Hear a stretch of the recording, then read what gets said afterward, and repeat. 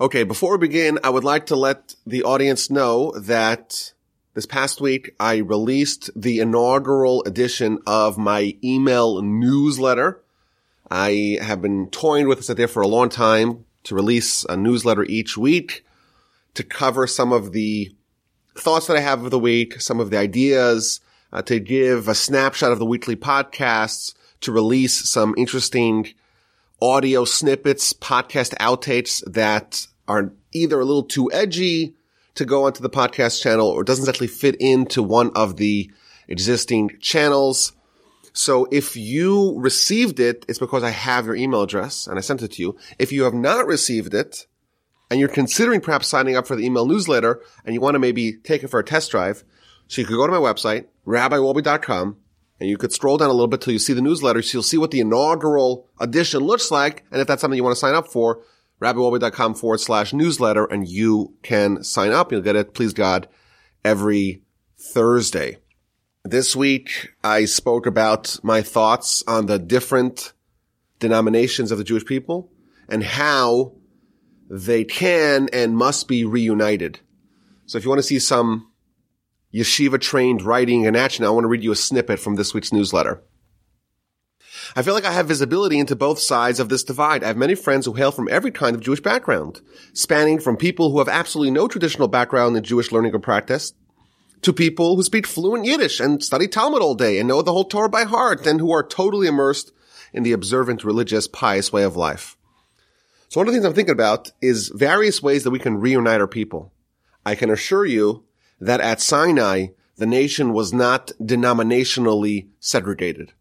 For us to once again achieve our peak, we must be reunited as one.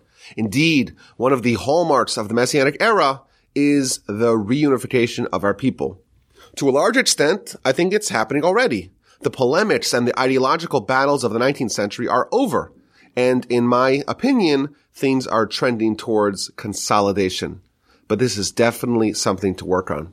This is some of the big ideas that I want to cover, like stuff that I don't really want to do podcasts about necessarily, but things that I think are stimulating, things that are intriguing, some thoughts on the parsha.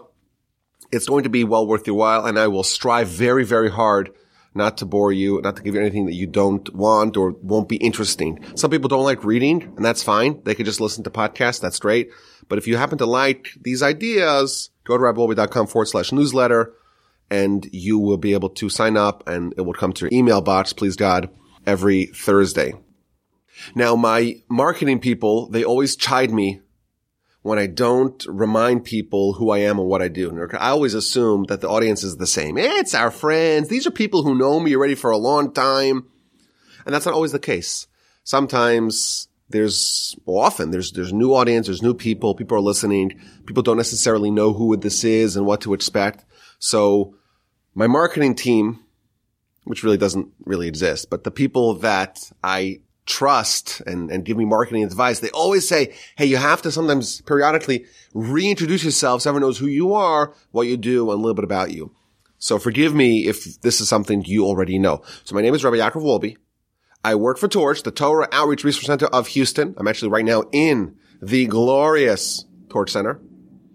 And I'm fortunate enough to host 6 different Torah and Jewish podcasts. Torah 101, the Parsha Podcast, the Jewish History Podcast, the Ethics Podcast on Pirkei Avos, This Jewish Life, and the Mitzvah Podcast.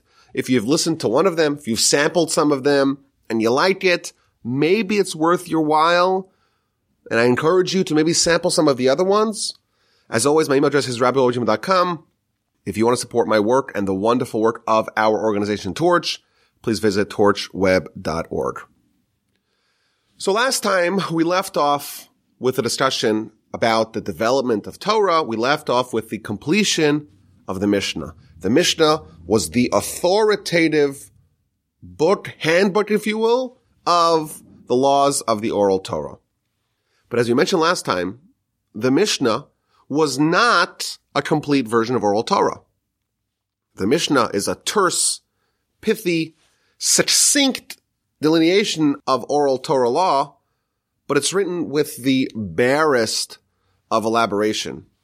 The details of these laws are not written in the Mishnah, and instead they were preserved orally. So you write down the Mishnah, Rabbi Judah the Prince, together with his people, they spend many decades and they codify the Mishnah. 63 books divided into 6 different orders. We have the Mishnah. It's authoritative. It's a sealed canon. But what about all the details and all the elaboration, all the explanation of the Mishnah? That's still preserved in the oral fashion for several centuries.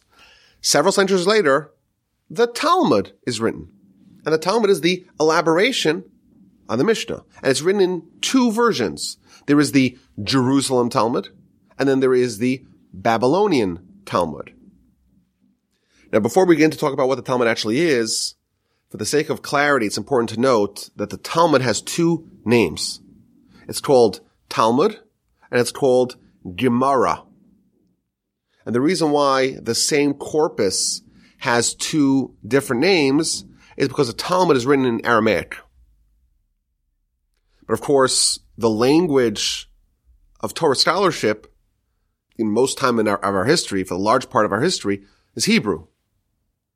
And therefore there is the native name of the Talmud, which is in Aramaic. So the Aramaic name is Gemara, but the Hebrew name is Talmud.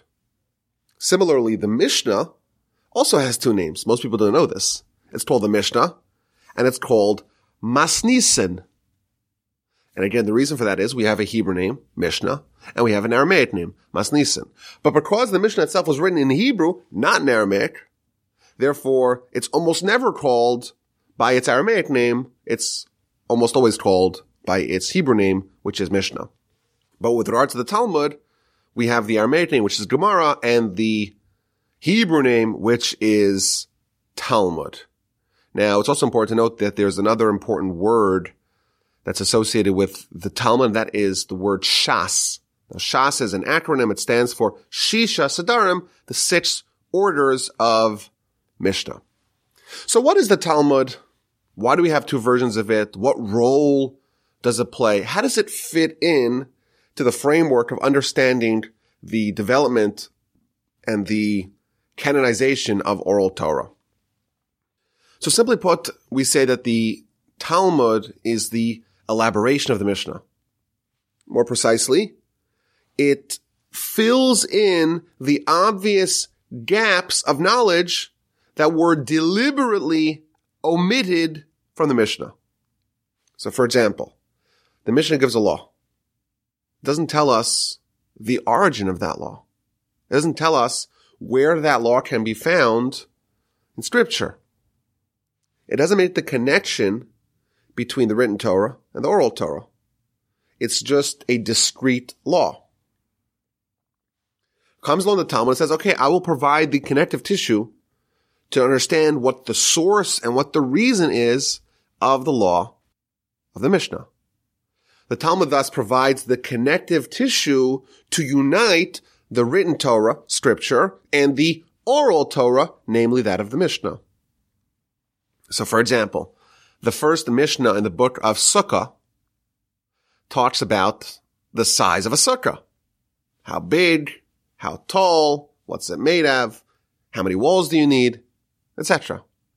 So it tells us a law. One of the laws of the oral Torah, one of the laws of the Mishnah is that the schach, the covering, the roof of the sukkah may not be taller than 20 amos, 20 cubits tall. That's the law. Very simple, one line of the Mishnah. Of course, what is not told to us in the Mishnah is why. The Mishnah is moot as to why you may not have a sukkah that's taller than 20 amos, than 20 cubits.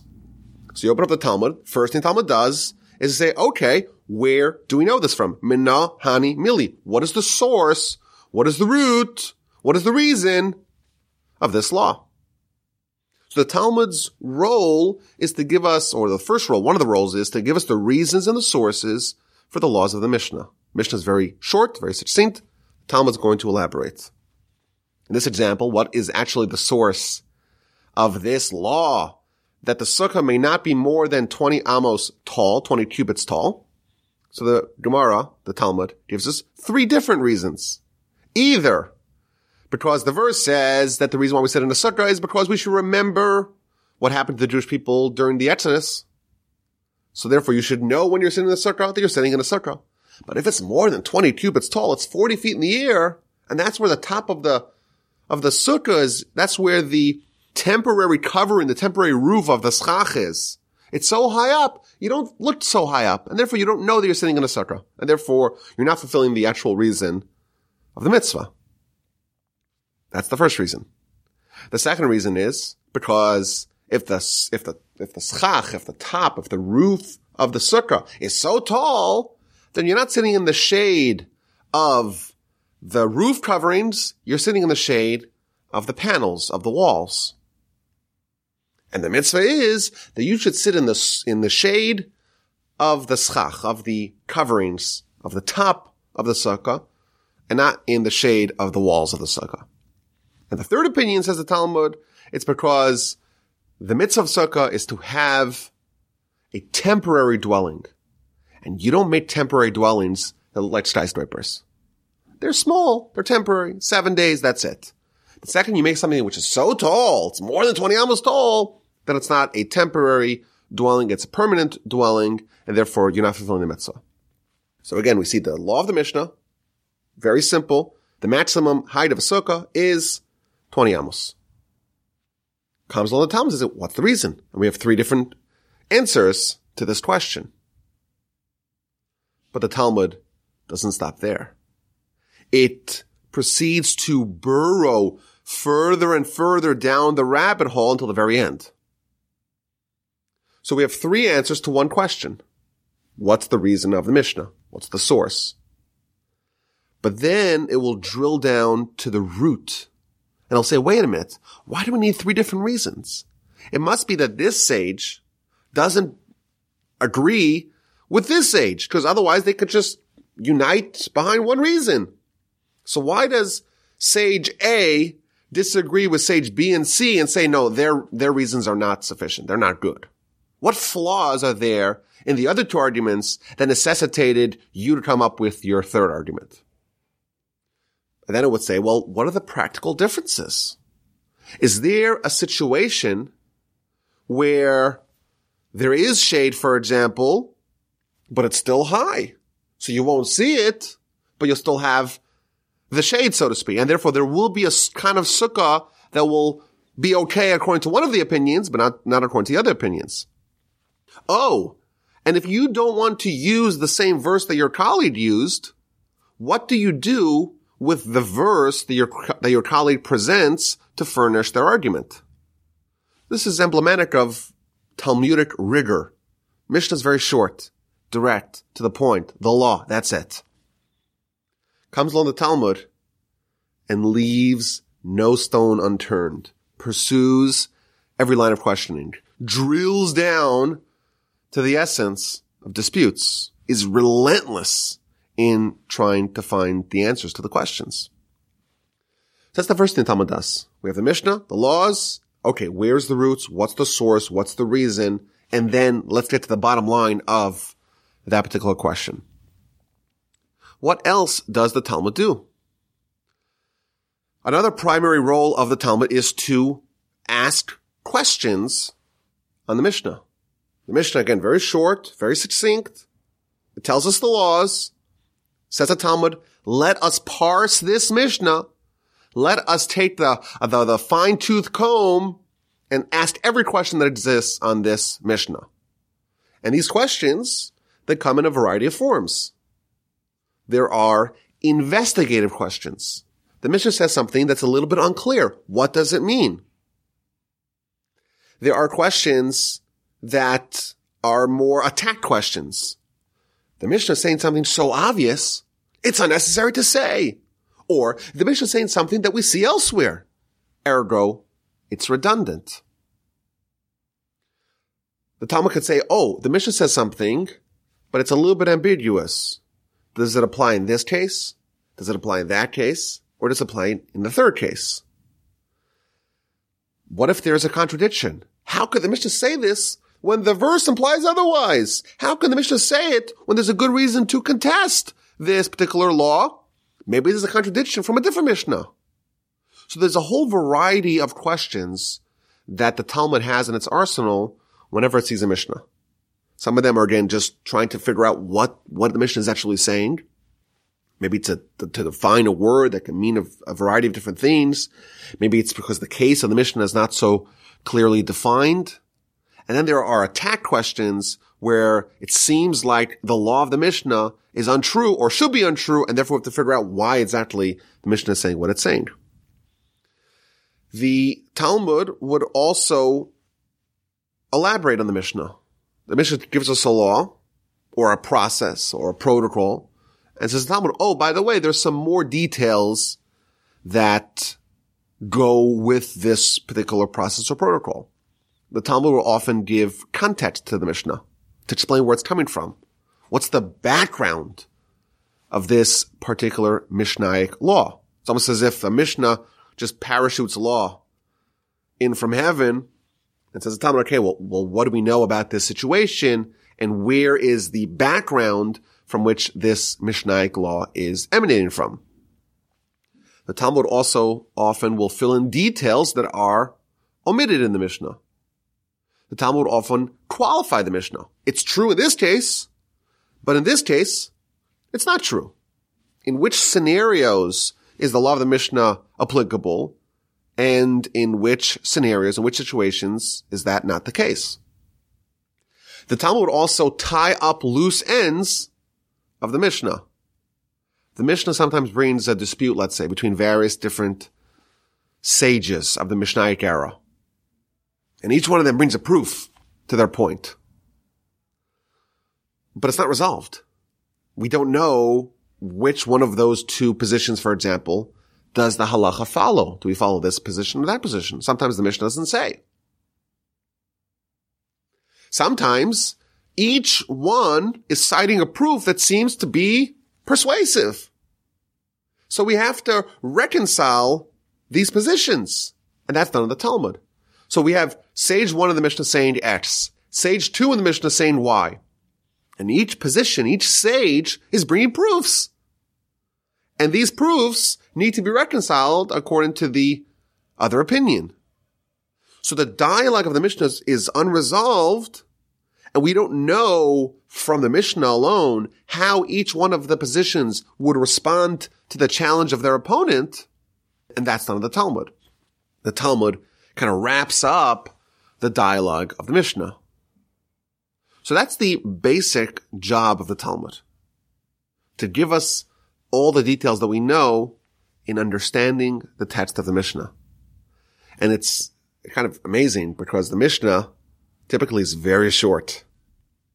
You'll have probably, on average, somewhere between 20 to 50 times more content in a Talmudic piece than in the Mishnah that it's going on. So you have a very small Mishnah, a couple lines maybe, and then you'll have a few pages of Talmud that's only there to try to really understand what the Mishnah is saying. So again, that's the simple, basic description of what the job of the Talmud is. But once the immediate understanding of the Mishnah is complete, the Talmud will often kind of round out the law. It will say, okay, let's pursue all these ancillary questions on the subject matter of the Mishnah so we know exactly all the details that we need to know about this given matter. I want to say one point that's like the most obvious thing that comes to, the process of studying Talmud and Gemara, but it's a little bit of a surprise the first time you pick up on it. And that is that there is a fixed hierarchy in the Talmud and the Mishnah. What I mean by that is, you open up a book of Talmud, and because the Talmud is a commentary, is an elaboration of the Mishnah, you will actually have the text of the Mishnah followed by the text of the Talmud. That's all found in one book. So you may think that, this is just, this is one book called the Talmud. But because the Talmud is a commentary, is an elaboration of the Mishnah, and the Mishnah was a sealed canon before the Talmud was written, it's important to recognize that there is this hierarchy. The Mishnah, well, that's higher in priority, so to speak, than the Talmud. The Talmud's here to do something else than the Mishnah. Even though they're found in the same book, it's there to elaborate upon the Mishnah. So one of the foundations of Talmud is that if you have a teaching in the Talmud, it cannot conflict with any teaching found in the Mishnah. Because again, the Mishnah is the canon, and this is written on top of that. The Talmud has to work around, or the teachings in the Talmud have to work around the Mishnah, and not vice versa. So if you have a sage in the Talmud, and he presents a position, he offers an argument, you could right away disqualify that argument if you could prove that there is a Mishnah, any Mishnah, that disagrees with it. So very often the sages of the Talmud will present opinions, and they will be attacked not based upon the logic, shall we say, of the opinion, but based upon the existing canon, namely that of the Mishnah. If you're a sage in the Talmud, you can never violate the law of a Mishnah. You can never disagree with it because you're on a different kind of plane. You're a different strata, so to speak, in the unveiling of the oral Torah. So what happens? You have a teaching in the Talmud, and one of the sages of the Talmud presents an opinion, and then that sage and that opinion is attacked from a pre-existing Mishnah. If the teaching in the Talmud is found to be in irreconcilable conflict with a Mishnah, that is disqualifying. That's enough to discard an opinion. But there are some workarounds. If you could prove that the conflicting Mishnah, or even if you could speculate that the conflicting Mishnah is not exactly talking about the same case. The sage of the Talmud is presenting his opinion, and the conflicting sage of the Talmud is saying, no, there's a Mishnah that disagrees with that. If you could prove or even suggest that no, actually the Mishnah is in a slightly different case, and therefore there is no direct conflict between the opinion of the sage of the Talmud and the quoted, the cited Mishnah, then you would be able to have an out, and that opinion in the Talmud will not be discarded. Alternatively, you could demonstrate that there is a Mishnaic level dispute, and the author of the Talmudic teaching is not saying a universal law, is only saying their opinion according to one side of a Mishnaic level dispute. But indeed, even though you find a Mishnah that disagrees with that, but there's another Mishnah that does agree with that, and that statement of the teaching of the Talmud is limited to the position in the Mishnah that does not disagree with it. A little bit of a complicated thing, but again, the bottom line is that there is the Mishnah, and on top of that, you have the Talmud.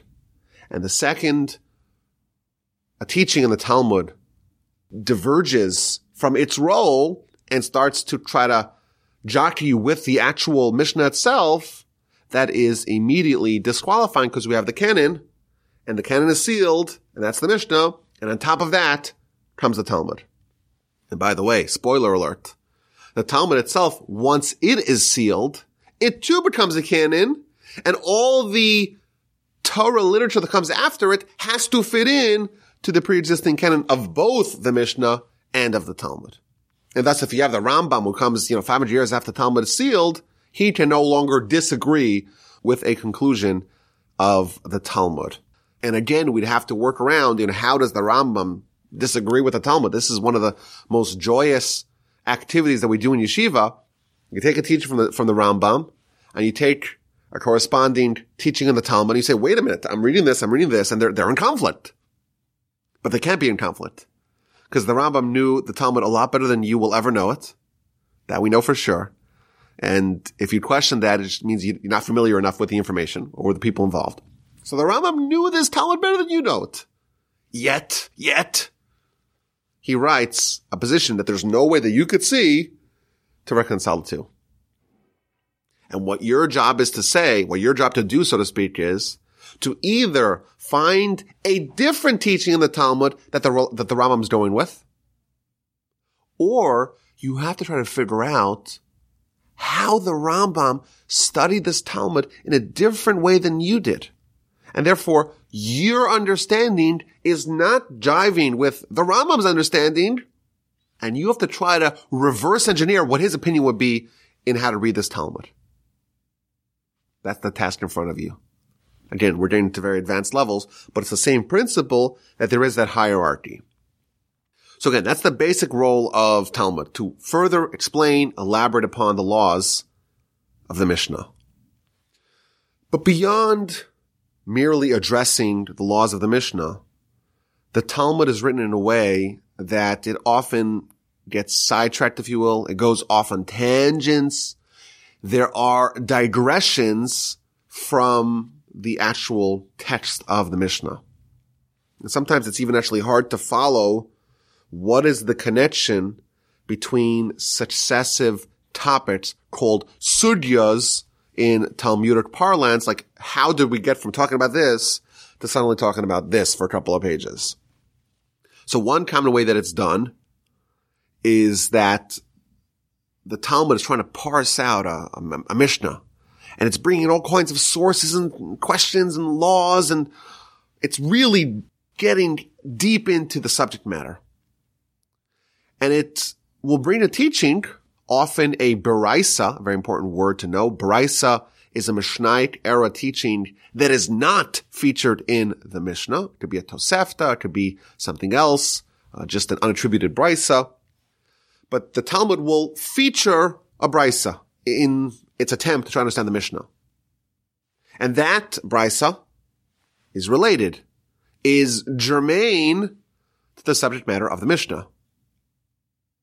But once that's done, the Talmud, the Gemara, will often pick up on something in the citation that is not related to the subject matter at hand, and the Talmud would probe it further.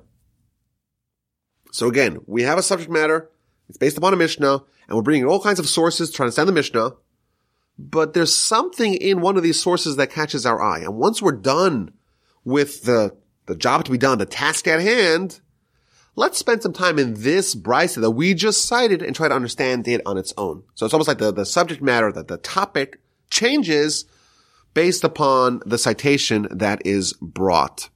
And by the way, the commentaries will often explain what the connection is between seemingly unrelated teachings.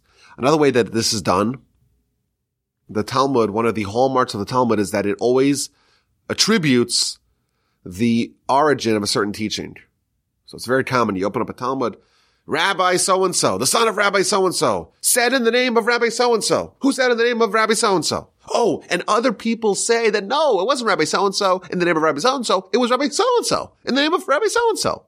It's very careful, very fastidious to try to figure out exactly what the origin of teachings and traditions are. That's just the Talmudic convention. But often, this is a segue to a digression. If it brings a particular formulation, Rabbi X in the name of Rabbi Y, who said something in this kind of context, sometimes what the Talmud will do, which is kind of bunch together all the teachings that have that same formulation. Rabbi X in the name of Rabbi Y, who said, in this kind of way.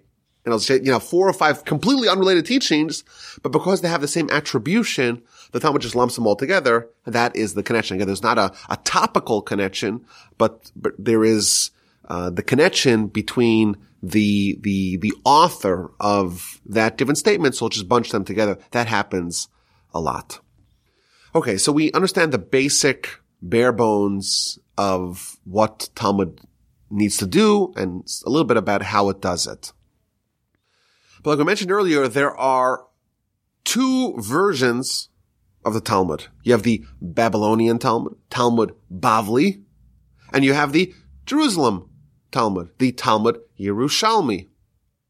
When people say Talmud, and they don't tell you which Talmud they're referring to, invariably they are referring to the Babylonian Talmud, which, as its name suggests, was written in Babylon.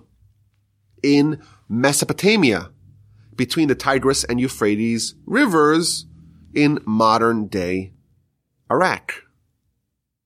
The Jerusalem Talmud, you may think, was written in Jerusalem. It was actually not written in Jerusalem. At the time that was written, Jews were barred from living in Jerusalem. It was in fact written in northern Israel in Tiberias.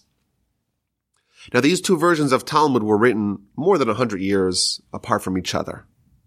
This is at the time where the center of Jewish life is transitioning from Israel to Babylon. Again, we're talking about somewhere between 200 to 400 years after the temple's been destroyed. So a way to think about what's happening over here. Again, we're omitting a lot of details, but just to understand the big picture. Rabbi Judah the Prince is the redactor of the Mishnah. He lives in Israel. At the time when he lives, the nexus, the epicenter of Jewish life, of the sages and the academies, is in Israel. He has three major students that are at the vanguard of the next stage, so to speak, of oral Torah. And that is the Talmud. The Mishnah is sealed. Now it's time to formalize and finalize and codify the Talmud. And that's going to take really 300 years to do until it's finished. These three students are called Rav, Shmuel, and Rav Yochanan. Rav, Shmuel, and Rav Yochanan. Rav and Shmuel, after they study under Rabbi Judah the Prince, they move to Babylon. And in Babylon, they found academies. These are called the academies of Sura and Neherda, which eventually moves to a city called Pumbedisa. These academies were the largest Talmudic academies in the world, and they lasted for 800 years until the year 1038, when these academies finally closed. Rav Yochanan, the third student, he remained in Israel, and he headed the academies in Israel. So we have this time period, think of the year 200 to the year 300 or so, where there's two flourishing Torah worlds, one in Israel and one in Babylon. Occasionally the students and the sages would travel from one to the other. And there's all kinds of stories in the Talmud. Oh, when Rav Dimi came, we asked him all these questions. Because what would happen? It's a pretty long journey. And it's a very perilous one to travel from Israel to Babylon. So when someone would do it, it would be a rare occurrence. And everyone's trying to get all the news they could get out of the civilization, out of the communities of the place that they came from. So the Talmud very often gives us the laws that were transmitted, kind of sharing the laws between Israel and Babylon when the sages would travel from one to the other. So we have Rav Yochanan in Israel. His two colleagues are in Babylon, Rav and Shmuel. And Rav Yochanan in Israel, he begins the process of writing the first version of Talmud, which is known as the Jerusalem Talmud. The Babylonian Talmud doesn't get written until much later. The students of the students of the students of the students of Rav and Shmuel, a legendary pair of sages called Ravina and Rav Ashi, they wrote the second version of the Talmud known as the Babylonian Talmud. So the obvious question is, wait a minute. Talmud, there's a job to get done, and it's done. Why was the Talmud written twice? You go to a well-stocked Jewish library, you'll find two sets of books, Jerusalem Talmud, Babylonian Talmud. Why do we have to have both? Why is this very laborious process done twice? Question number one. Question number two, what are the differences between the two? What's the difference between the Babylonian Talmud and the Jerusalem Talmud?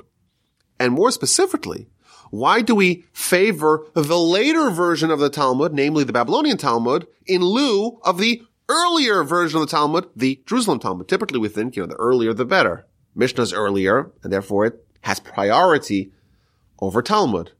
So we have the Jerusalem Talmud that's written earlier, yet we favor the later version of the Talmud, the Babylonian Talmud. So just to understand exactly what Jerusalem Talmud is, what Babylonian Talmud is. After the writing of the Mishnah, the plan was to keep all the other stuff, all the elaboration on the Mishnah, all the stuff that we call Talmud, to keep it oral. It was going to be maintained in the oral format. But eventually it became clear to all that just as there was a necessity to codify the Mishnah, there was a necessity to codify the Talmud. It had to be written.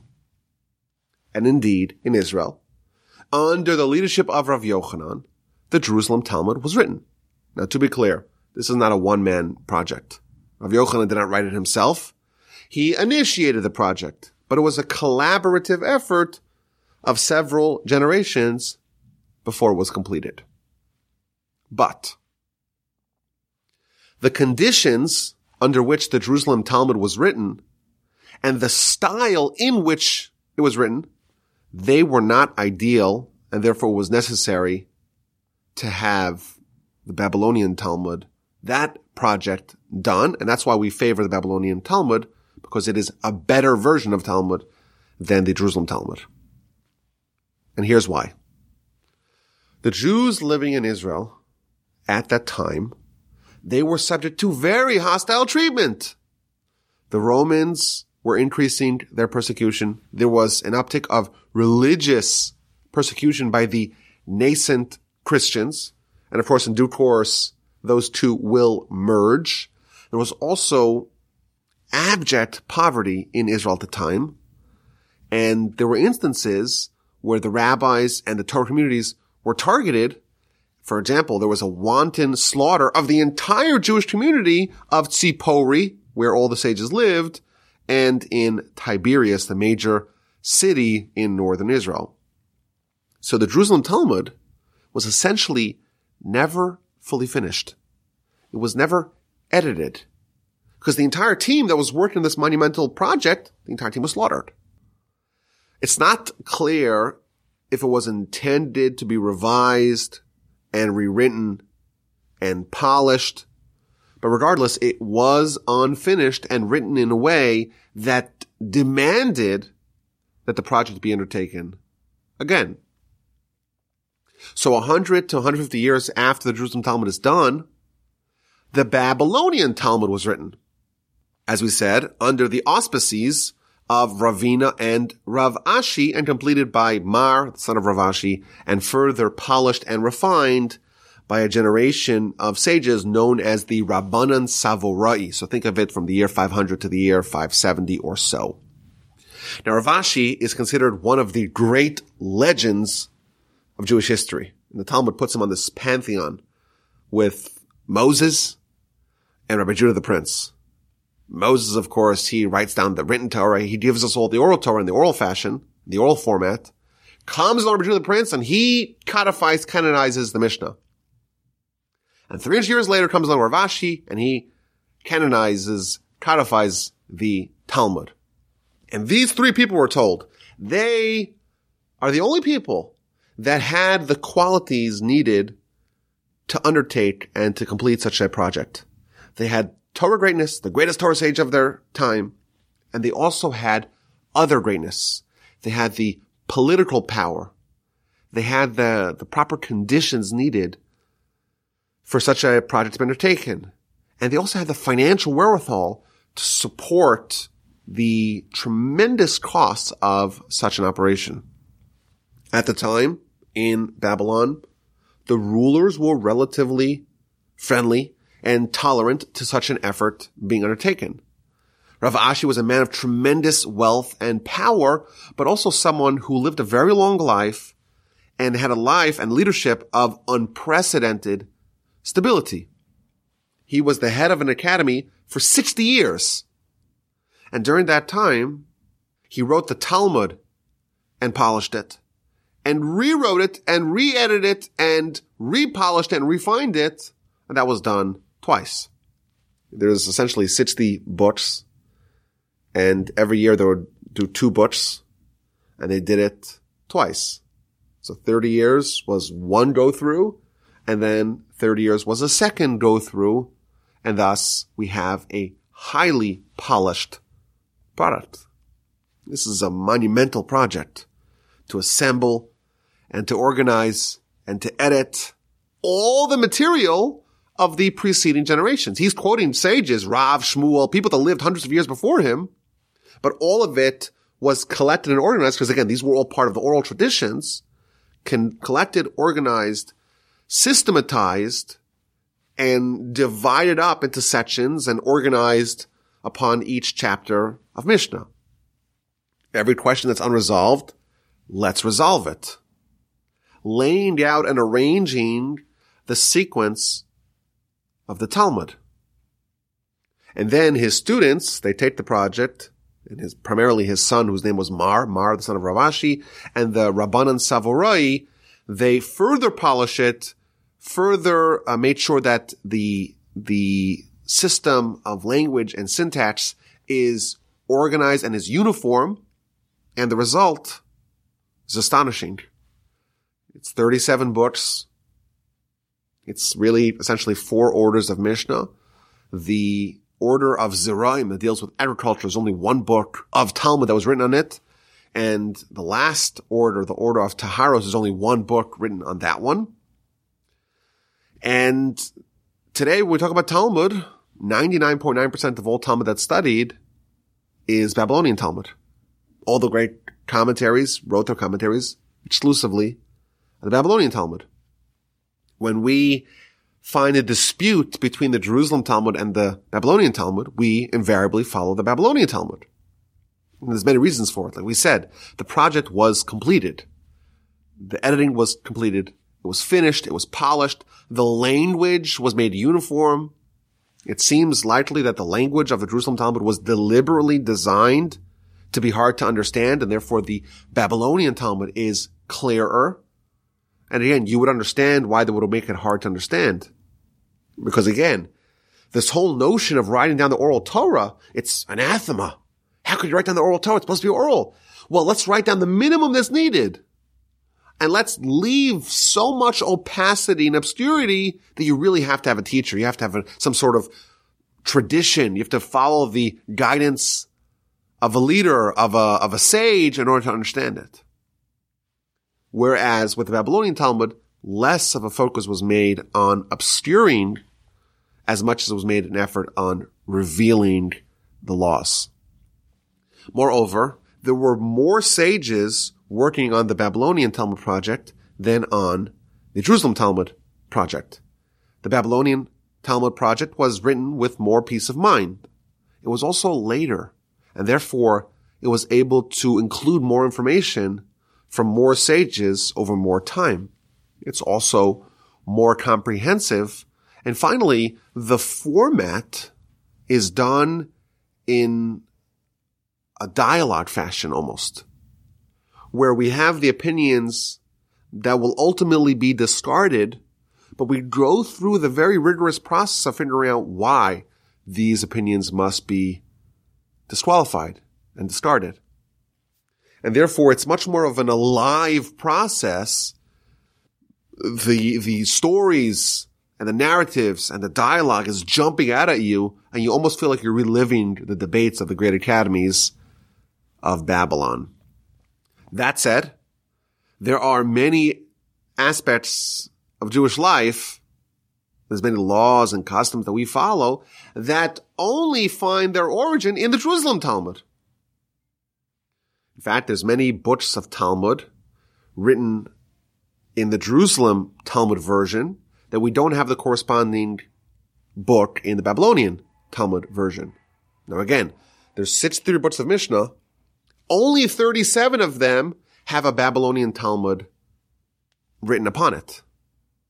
There are many books, namely the entire set of Zeraim, of the agricultural laws, with the exception of Brachos. You have the entire order. You have the Jerusalem Talmud version, but not the Babylonian Talmud version. And in Seder Moed, you have the book of Shkalim, that there's only a Jerusalem Talmud version of it and not a Babylonian Talmud version of it. So again, we still accord about the Jerusalem Talmud tremendous honor and distinction in the Jewish library. And if you find a law in the Jerusalem Talmud that's not disputed by the Babylonian Talmud, it is indeed authoritative. But in general, when we talk about Talmud, we refer to the Babylonian Talmud. And today you'll find that the Babylonian Talmud consists of, like we said, 37 books, 2,711 pages. If you have a beginner who's never studied Talmud before, but they have a good mind, a sharp mind, it would take him legitimately an hour to understand a few lines of Talmud, because it's written with such density and such intricateness that there's really nothing that you have in the world that's like that. There's no other book that you could open and say, you really, just a few lines of it, you really need to spend an hour. But even accomplished students, they could struggle over a piece of Talmud for hours and hours until they understand it. Today, there is a project that was launched in the 1920s called the Daf Yomi Project. Daf means page, a page of Talmud. Yomi means daily, a daily page of Talmud. And there are probably hundreds of thousands of people in the world that are part of this program where they study a page of Talmud a day. Now, to study a page of Talmud a day, it's an incredible amount of material. You have to necessarily do it on a more surface level. But even if you study a page of Talmud a day, it takes you 7.5 years to finish it. This is a gargantuan amount of content and of knowledge. The corpus is just astounding.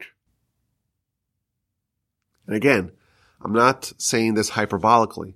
If you've never studied Talmud, and you pick up any page of Talmud, doesn't matter which page it is, drop you in the middle of a discussion, or even start from the beginning, start from a Mishnah.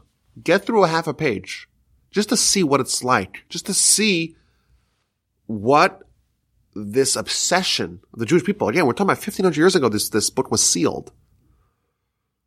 We're dealing with a very ancient set of books. Yet, it's studied today, maybe more than it ever was, maybe. I don't know, it's hard to make that kind of assessment. But people are still obsessed with it. And you go to yeshiva and you see 1,000 people vigorously studying Talmud. And you wonder why the Jews are so sharp? This is the answer. Because we spent generations breaking our heads over Talmud. It's the world's, I call it the world's best pencil sharpener for your brain. Because it forces you to think critically and logically. You see these yeshiva students with not much of a secular education do really well in business, do really well in law school. Why? Because they're trained. They're superpowers that they have, that they picked up. They don't even know they have. They picked up because they study Talmud. Just an incredible thing that we have. Now, we talk about it being very hard to study. It is hard, but there are many ways that it has actually gotten easier. For the first roughly 1,000 years of the Talmud, every copy had to be handwritten.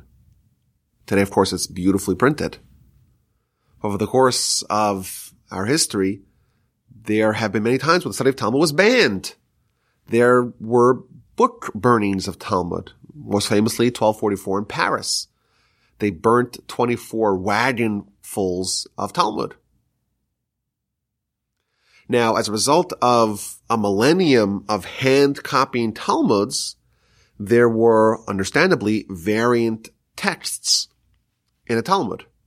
So, for example, two of the most common sages that you find in the pages of the Talmud are Rava and Rabbah. Rava and Rabbah, which names sound kind of similar, but their spellings are almost identical.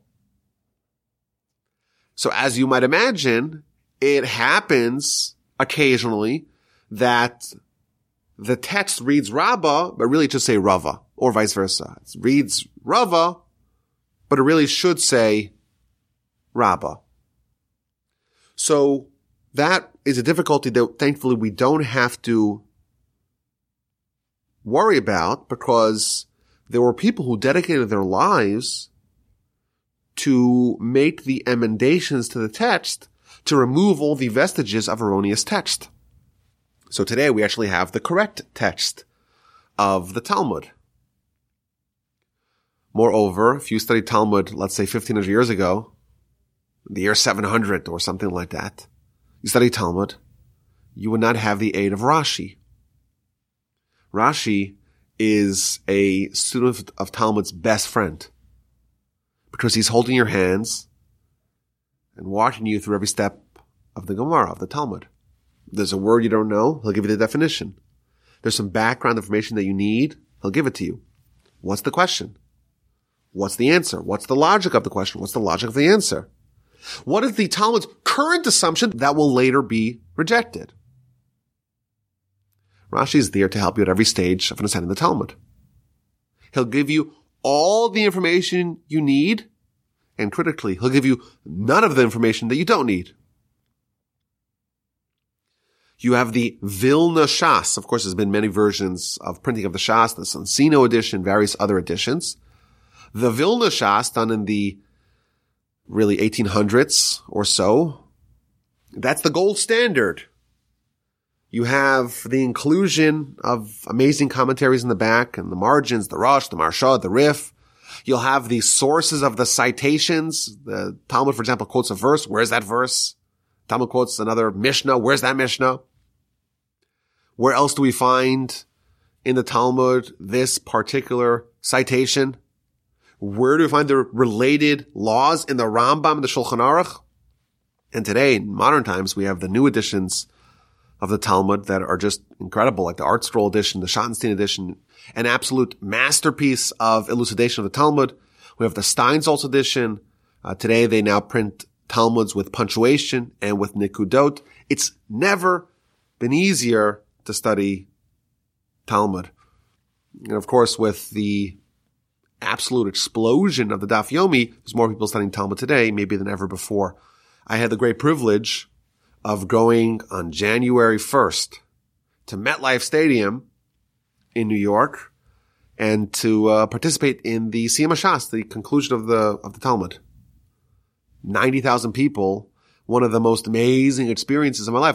I was able to take my son also as well, my son Yoshua. It's just unbelievable.